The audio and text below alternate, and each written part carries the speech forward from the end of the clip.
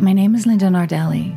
I'm a spiritual counselor and the author of Mystical Intimacy, a book on embodied mysticism. In this episode, I share insights and Masiandia's guidance on how to move beyond illusions, how to see and how to sense with greater clarity and openness. First, I want to dispel the myth that this world is an illusion or that the universe is an illusion.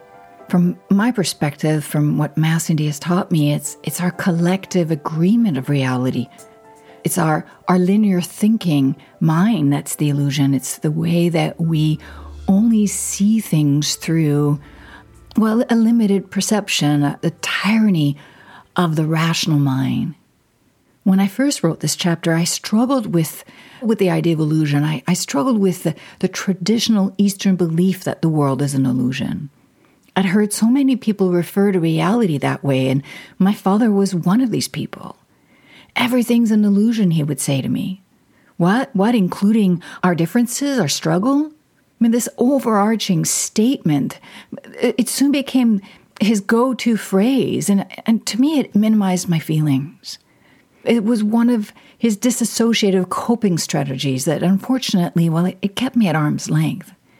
It wasn't just a belief that he held. It was a way that it kept him from really living, really choosing to be part of this world.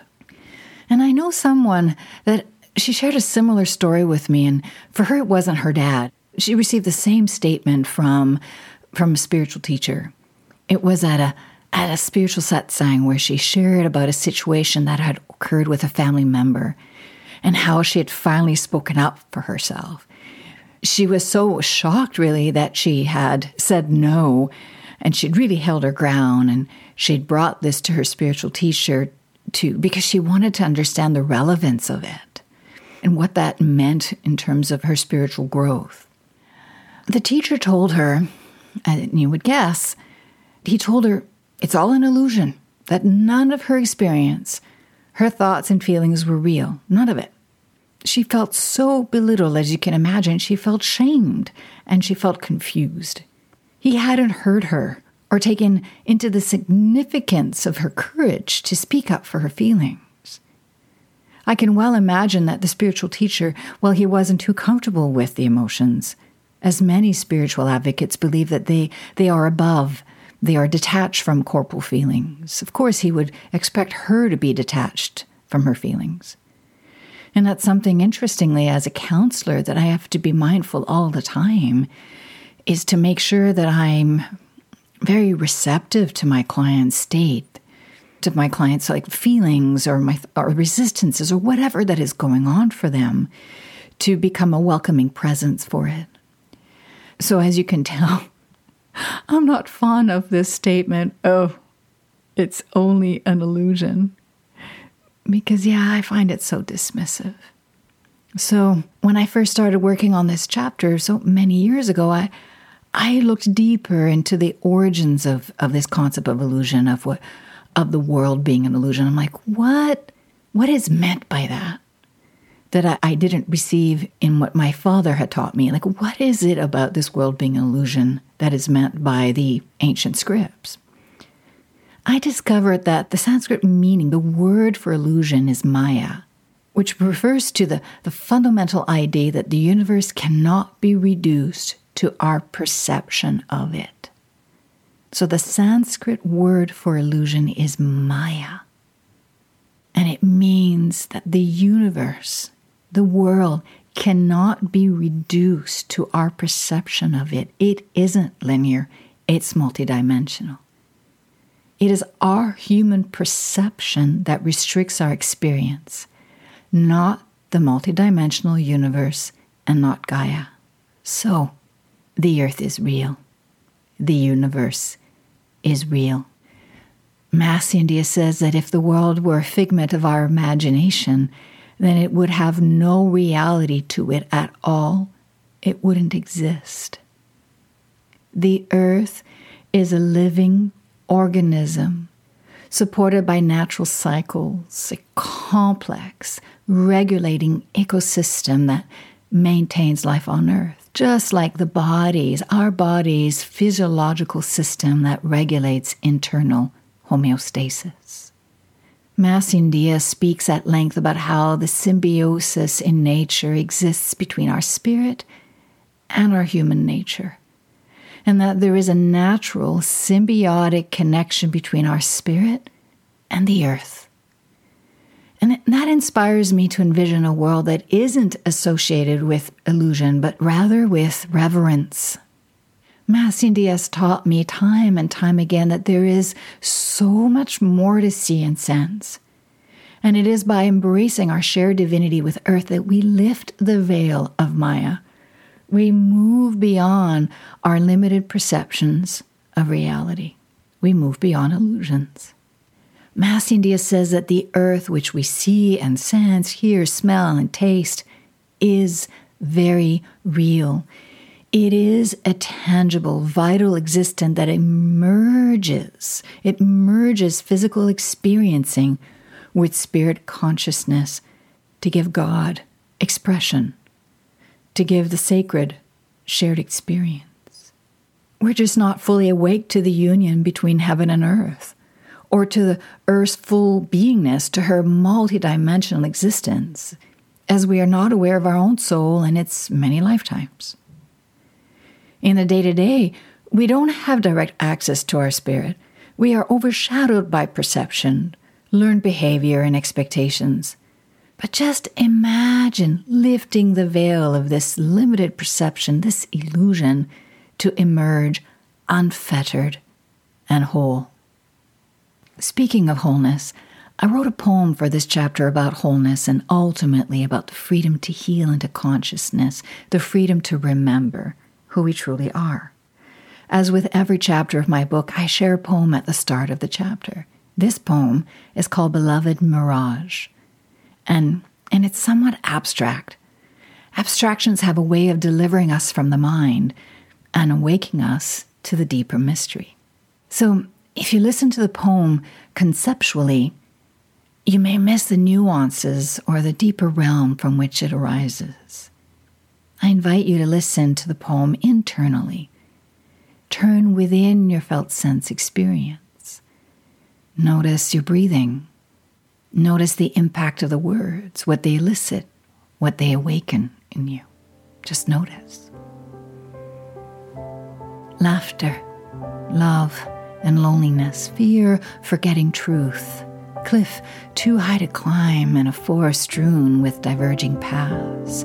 I can't find my way, lost directions pointing everywhere. Where do I turn? Where? Oh, I follow you. I follow your emotions, your gestures, and your eternal grief. I cross the river deep with memories. But the bridge is falling. It's falling apart, falling. I grab onto nothing. Where are you? Where are you, beloved mirage? In a past I'm no longer a part of, in a dream that didn't come true. When I take in this poem, I can feel its creation as though I just wrote it.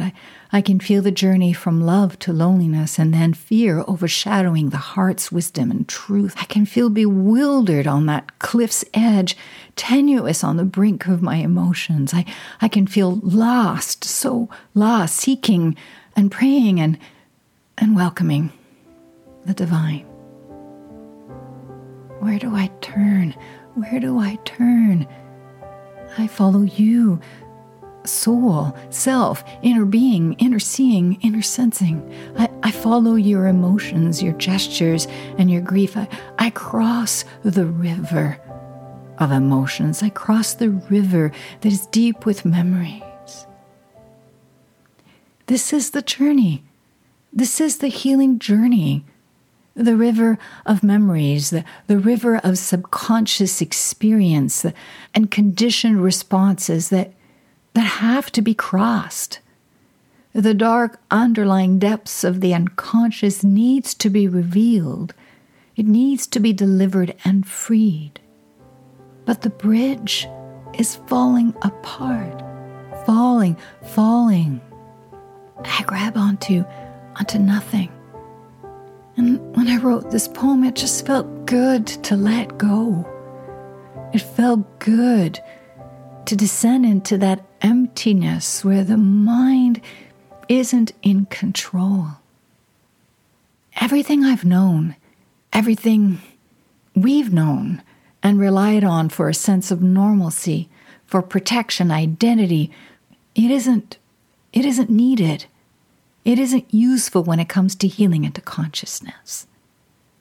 Moving beyond illusions is a beckoning from within. It's a turning towards our inner wisdom, our felt senses, and our emotional maturation. It's a healing journey of letting the bridge, the structure, the coping mechanisms fall away and discovering our wholeness, our resourcefulness. Illusions, the limited perceptions of reality and this conditioned interpretations of who we think we are or who we think we should be, define us and inevitably separate us from source, from divinity, and from, our sense of worth. We forget that we are whole and sacred. In this chapter, I write about how illusions are imbalances of energies that are shaped by the stories that we make up about ourselves and each other, and how they are formed by misconceptions that originate from trauma and from unexamined thoughts, feelings, and behavior. And then it's not just our own experiences, it's our family's experiences, and it's the condition passed on through ancestry. And these misconceptions, these conditions, they overshadow our authentic selves. These are misconceptions like the belief that we shouldn't stand out to be visible because it's dangerous, or the belief that we have to be tolerant, positive, and unemotional and invulnerable so that we can belong. We sacrifice our souls to maintain these beliefs. We deny the guidance of our feelings and the flow of divine intervention. When we are ensconced in these overshadowing misconceptions, ultimately, we are operating out of old survival mechanisms, out of reactive, hypervigilant, fight, flight, freeze, appease, disassociated states. We become braced against repetitive cycles. We become braced against the past, fearing that what happened in the past will happen again. Our energy then becomes aligned to these old patterns and survival because that's what we're focused on. We just don't realize that we're focusing on that. We don't realize we're projecting that onto our lives. We project neglect and abandonment, perpetuating the semblance of self-protection. We think that by not feeling abandoned or by not feeling vulnerable, that somehow we're safe. But we're not. We're just not responsive to the current time experiences. We're not protected, we're disconnected. And that doesn't feel good. And when we're caught in the illusion, in the mirage of oppressed and limited perceptions of reality, these hyper-alert and hyper-vigilant coping mechanisms, they endure for a long time. And they build up into higher levels of anxiety and higher levels of coping, higher levels of desperation and depression. They keep us locked up inside. How can we be thriving then? How can we feel good about ourselves then? This limited perception of reality, it breaks apart our connection to our inherent need for safety and belonging because it keeps us at a point of such compromise. It keeps us from truly expressing who we are. And that reminds me of something fundamental to children. All of us, as children, have two fundamental needs in our families. We need to feel safe and connected. We need that belonging. But we also need to freely express ourselves. So those are two contrasting needs: self-expression and belonging. So often, painful experiences cause a breaking apart of these two inherent beautiful needs that we all have as children. We still have those needs. We need to connect And we have this drive to survive, to belong, to be a part of the family. So as children, to belong and to be part of the family, we give up a lot of our authenticity. We give up on our self-expression, especially if our parents react to it, if our parents don't know how to manage their triggers. They don't know how to manage their energy and their stress. We do a lot as children to try to cope and try to manage it for them by compromising ourselves. So we give up a lot as children to belong.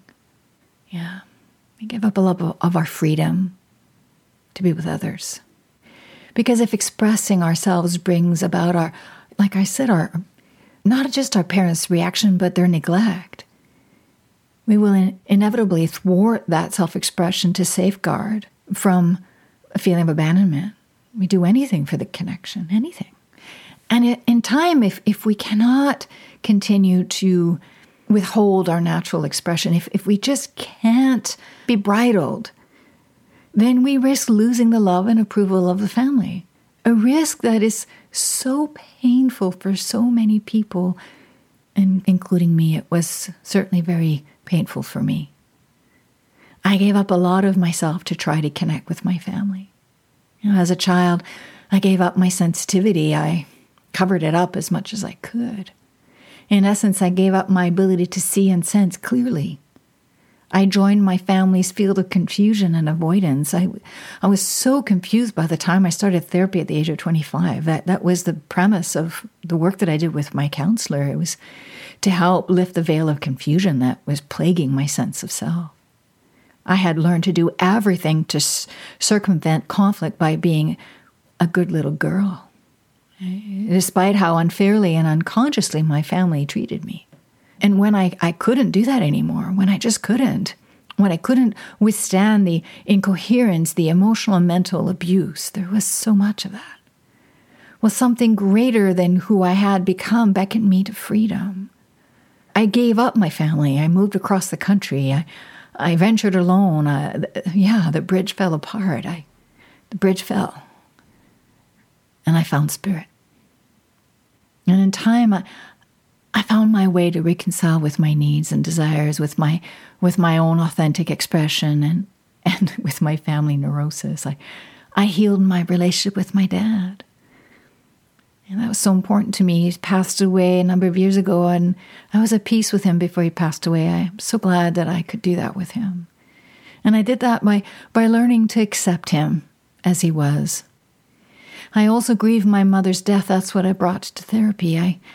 I had to make peace with her passing and the neglect and her alcoholism. I also forgave my grandparents for how much they blamed my father for her death. And I continued through the course of my life to open myself to source energy. I gave myself permission. And I continue to give myself permission to be me. It hasn't been easy, and it isn't easy for so many of my clients and friends. Breaking the chain of neglect and unconscious programming, well, it's tough work. It's tough work and necessitates radical honesty. This honesty, this spiritual, I call it spiritual integrity, it becomes our greatest ally in manifesting the lives that we long for. How else can we be open and available for the fruition of our longing and our prayers if we're not being authentic? However, let's face it, for many of us, stepping out of our family dynamic and our family thinking initiates a spiritual dilemma. It initiates crisis, which brings us to the question that so many of us ask: who am I? If we're not identified with the role we think we should play out as our mother's daughter, son, our father's offspring, as a sister, brother, a spouse, a parent, and so on, if we're not attached to beholding this illusion of who we think we're supposed to be to survive, who are we? I wonder who we are outside of the bounds of these familiar yet limiting shapes that we've we've carried for so long? Who are we when not molded by the fear of failure, for instance? Or who are we when we're not shaped by the fear of condemnation or rejection? Who are we when we're not limited or separated by the fear of loss? I believe that we're visible and powerful beyond measure. When we're not identified with these illusions, we're visible and powerful beyond measure. And we're the leaders of our own lives. But what does that mean to be the leaders of our lives? What does it mean? I see it as the path of the hero. I don't think it means to be in control. I don't think it's about mastering our feelings and always being in charge, as I've seen so many people try to do.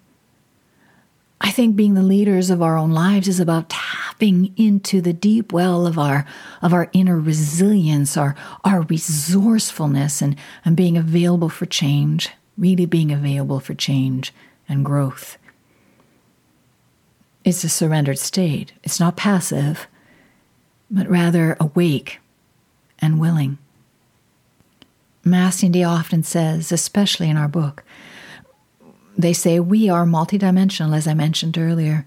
We are so much larger than our current human experience. It's so freeing to step into the larger context of existence, to consider that we are indeed so much more than any perceived limitation. Where there is stagnation, there is an opportunity for flow. Where there is pain and suffering, there is a call from within to shed the old skin and enter into faith. Where there is anger and resentment, hurt and sorrow, there is a need for forgiveness and opening to grace.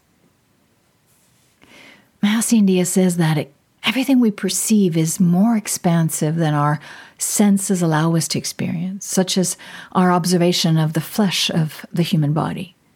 This is in my book. Flesh is visibly corporal in the space and time of the reality in which we have chosen to incarnate. Yet, in the totality of time, Masiandia says that our image of flesh is only a partial picture because we are only viewing it through a three-dimensional reality, while the physical energy vibration of flesh is actually multidimensional. Here's a short excerpt from Chapter 6, just on this subject of our perception of reality. Masiandia communicates, as scientists have discovered, at the molecular level, matter is actually energy expressed in quantum light waves. Energy is intrinsically multidimensional. However, your human perception cannot fully grasp this, at least not at this point in Earth evolution. There are future lifetimes where human vision is very similar to microscopic vision. Imagine seeing flesh in all the detailed layers of skin, blood, and microorganisms. Masiandia communicates, as scientists have discovered, at the molecular level, matter is actually energy expressed in quantum light waves. Energy is intrinsically multidimensional. However, your human perception cannot fully grasp this, at least not at this point in Earth evolution. There are future lifetimes where human vision is very similar to microscopic vision. Imagine seeing flesh and all the detailed layers of skin, blood, and microorganisms. Most people are adverse to this image and return to their familiar perception of flesh because it is what they are comfortable with. Yet, in a future lifetime, it will be quite ordinary to perceive flesh in all its dimensions of reality. So, how do you dispel illusion? Through choice. You like the illusion of your skin? Keep it. If you don't like your skin, such as with eczema, acne, deformations, or scarring, then it is necessary to examine your illusion. Your perception is a matter of choice. I want to add here that choice is not always a matter of free will, however. Some situations in life don't provide us with a wide breadth of freedom, such as with health conditions or the responsibility of caring for a family member who is ill. Some situations leave us feeling overstressed and hypervigilant. Where's personal choice in that? So I just want to take a moment to bring in Masiandia here and ask them about that, because they throw the word choice around like it's easy. And I know from experience, and I think you do too, that personal choice is not easy at all.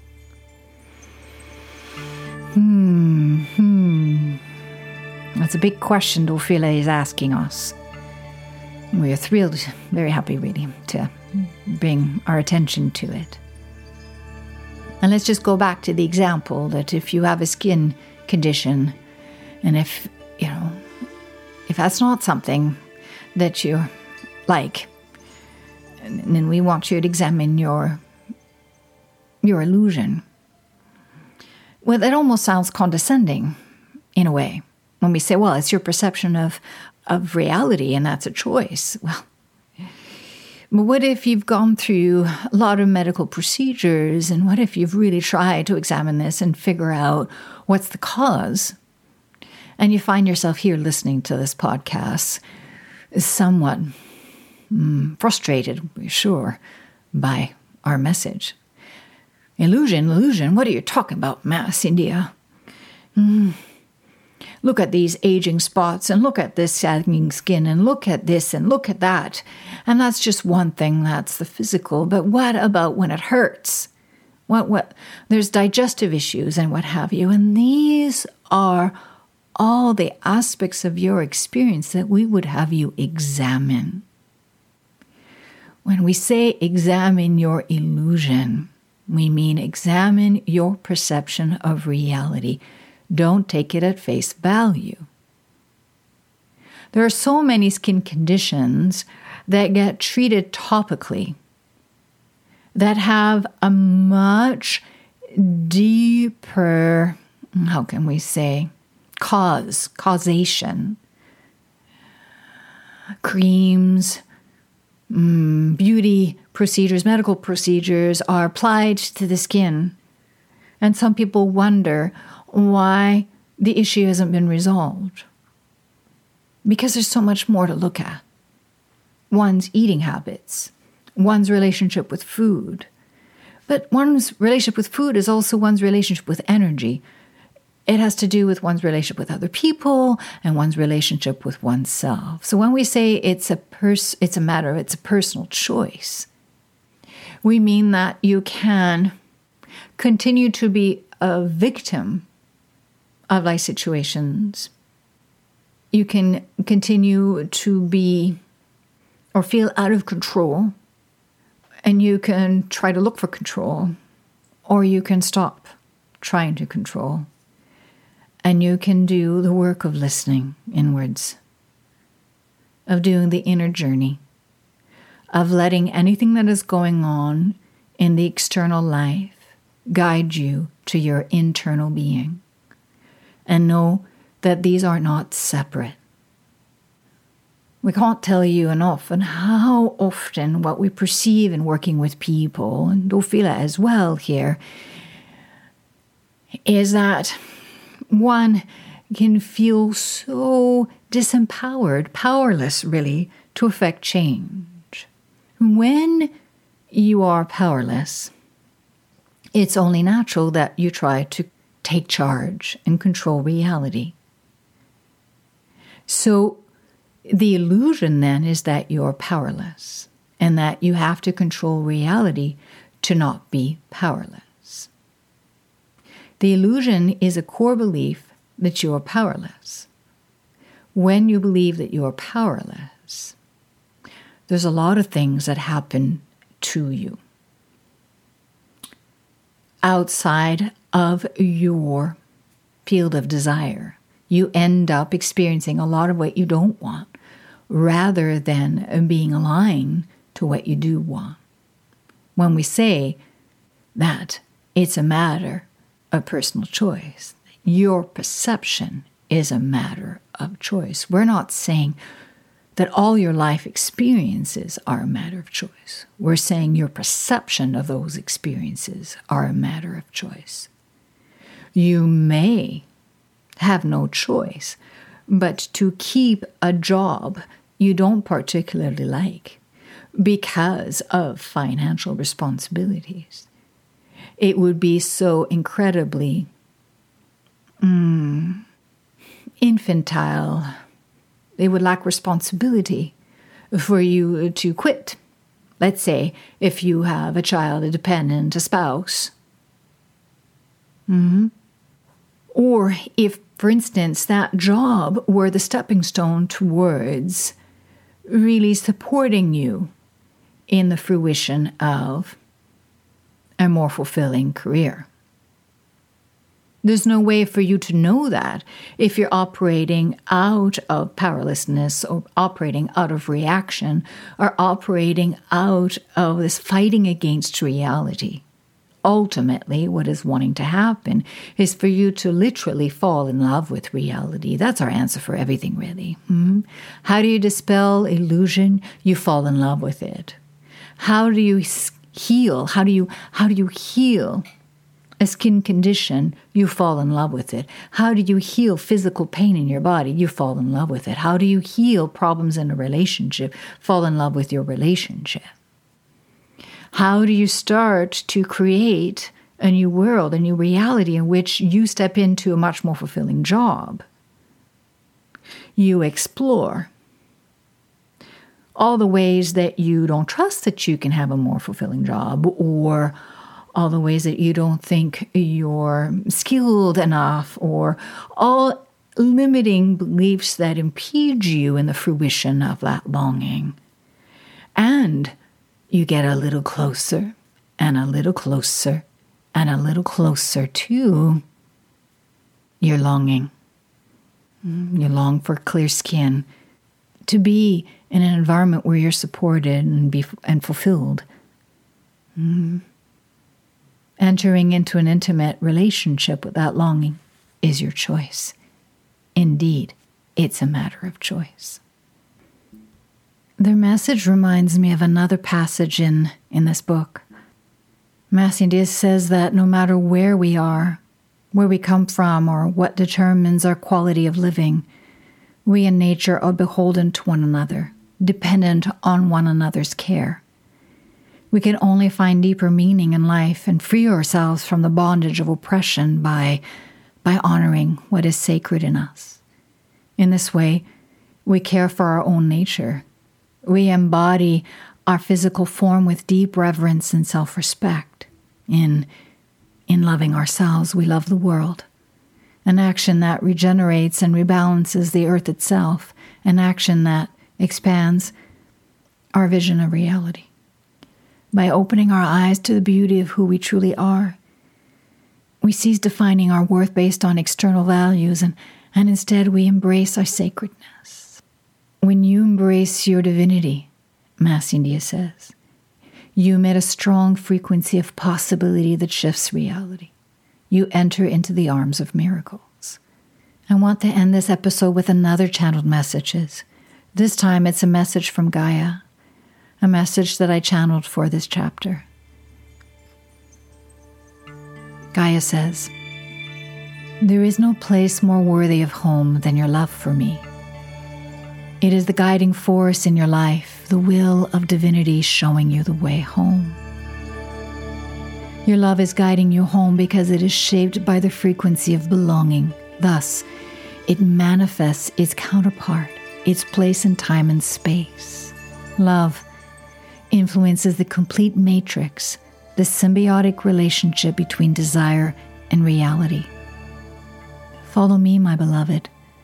Return to my belly, my breasts, and my people.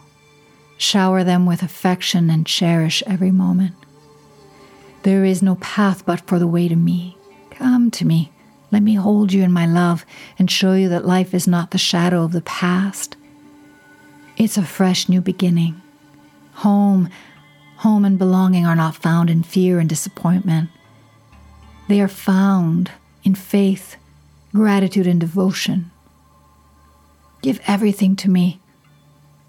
Give everything to me and I will give everything to you.